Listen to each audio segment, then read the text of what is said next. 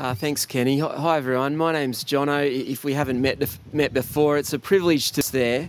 It's a beautiful spot this afternoon, isn't it? I hope the birds aren't getting any of you. Anyway, something to put in the back of your mind. How about we pray again and ask God as we look at His Word. We pray that you would make yourself known. We pray that now through your Word, the Bible. And please, Lord, be making yourself known to people right across our region for your reputation's sake. Amen. A while ago, and it occurs to me that we didn't really explain to our then 2 or 3-year-old what was actually going on. We did a fair bit of the demolition work after hours, and so Jack would wake up one morning and look and he'd say, "What?" One morning his bath was gone. He had to start having a bath in the bath to take it in his straw lamb shells that they sell. He'd wake up and he'd say, "What?" We didn't explain what was going on. We demolished our kitchen and we set up sort of a camp. I don't know what sort of capacity a 2 or 3-year-old has to reflect on that. He sort of seemed to just go with the flow. It's good to know what's going on though, isn't it? In most areas of life, no. If you don't know what's going on, it's easy to have your expectations wrong. It can be quite strange. Someone said that whenever they're doing a road trip, they go to McDonald's.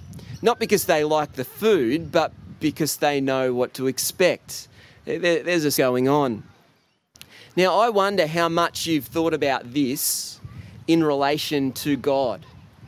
Christians say that there's a God actually made us for a relationship here and now. What's God's agenda for life today? Well, I reckon Jesus did. And his Bible passage that God's activity arises out of that miracle that he performs. The religious leaders are surprised at what Jesus does. What they may have said more negatively than our Jack. If you were noticed, yet another change to our house. And we picture from verse 3 that there's this whole group of invalids lying around a pool.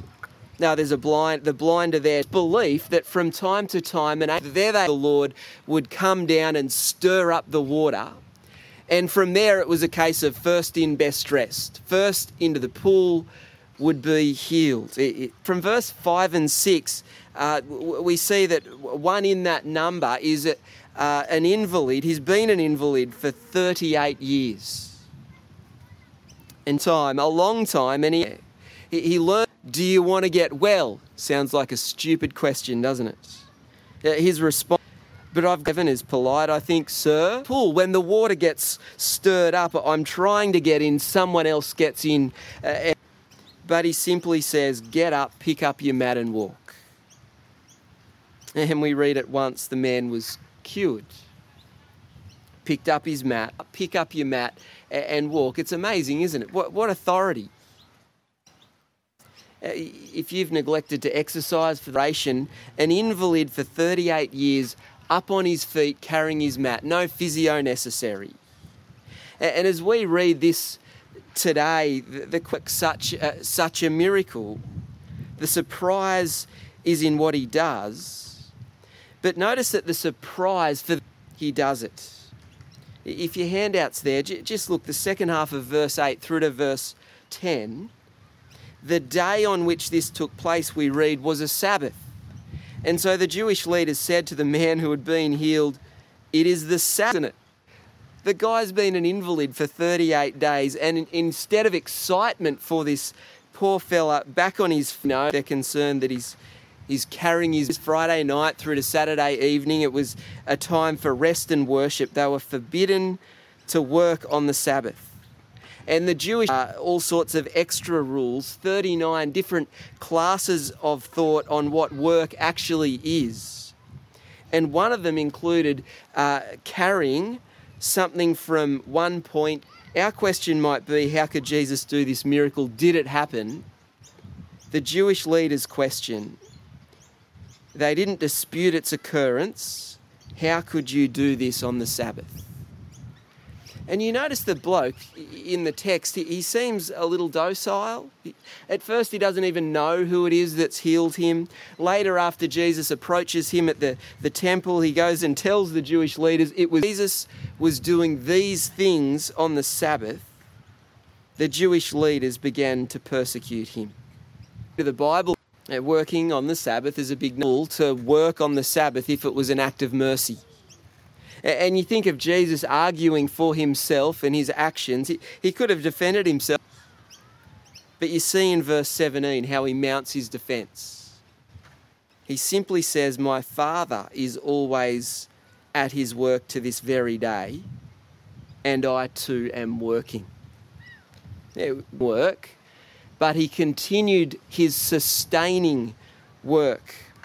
I love to pray with our kids at collapsing into your bed at night. It's a wonderful thing. And thanking God that while we can rest, knowing that God is at work even as we sleep. Jesus has just caused them to oppose him even more. Look at verse 18. It reads, for this reason they tried all the more to kill him. Not only was he breaking himself Sabbath, but he was even God. Jesus could have said it was an act of mercy, guys. Come on, let's move on. Instead, religion in that sense, Christianity, isn't it? Other religions, there might be a prophet or a guru, some guy who's had a word from God or some great insight. But with Christus, who entered history claiming to be God, and it all happens in the public square. Witnesses of God's agenda. World here and now, today and tomorrow. It's an important question. If we don't know, look, expectations wrong. Jesus gave them this answer. Very truly, I tell you, the Son can do nothing by himself. He can do only what he sees his Father doing, because what is God doing in this world? God is doing. Significant claim from Jesus. The Son is. But if he's right, it's also a significant opportunity for us. I remember chatting to an older bloke just before he died. It was one by all of our general cultural kind of standards. He hadn't really hurt anyone. He was a part of the local community. I remember him saying something like, I've lived a good life. I think I should be right. I think. He believed in a God of some sort, or disinterested. He does not leave us guessing. He comes down. Jesus enters history. The world is no surprise renovation. He makes it clear. God is doing what Jesus is doing. That is the first thing to notice. The second, I'll read, very truly I tell you, says Jesus, whoever hears my word and believes him who sent me has eternal life, and to life judged, but death to life. The clear message of the Bible is that while we can all talk, in Jesus, the Son of God, we're spiritually dead. And you see verse 25? Let me read that. Very truly I tell you, says Jesus, of God, and those who hear will live, for as the Father has life in himself, so he has granted the Son also to have life in himself. The dead men will live. God is doing what Jesus is doing. What Jesus is doing is bringing life. So from this, we can say that you and I, we can enter death to life if we respond to the Lord Jesus Christ with belief. Sitting under his authority, you picture him, the man get up and walk, spiritually speaking. It's important to know what's going on so we can have our expectations right. And the reality for us today is that Jesus continues to bring life. From death to believe and trust in him all over the world. And we see in verse 28 to 30 that Jesus did this. he says. This loving God who made us is one day going to call us to account. Resurrection, all those found in Jesus raised to life, all those found aside from him raised to condemn heaven. If this is the first time you've heard this, it may seem strange, certainly confronting. Can I encourage you not to dismiss it without giving opportunity for life to be found in Jesus, moving those who hear his voice from death to life. There's a judgment to come, but all those found in Jesus will remain secure in him. It's a matter of life and death. I mean, you can come along to church on a Sunday afternoon thinking not a whole, and we can flick it aside. Verse 21 says, "For just as the Father raises the dead and gives them life, he is pleased to give it." How about we pray along those lines now? Let's pray. Dear Heavenly Father, we thank you for this wonderful picture of Jesus' authority, for the way that he could say to a mat and walk.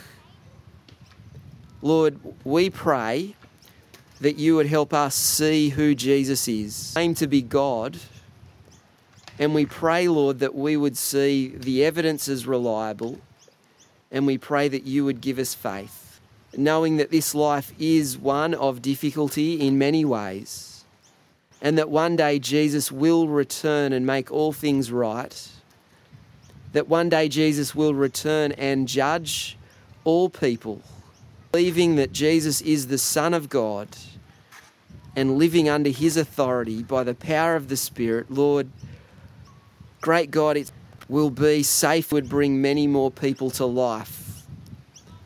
We pray that this would be happening across our region and across our world. Those who don't yet know you among us, that you would give them eyes to see, and that they might know the forgiveness of sin and life in Jesus.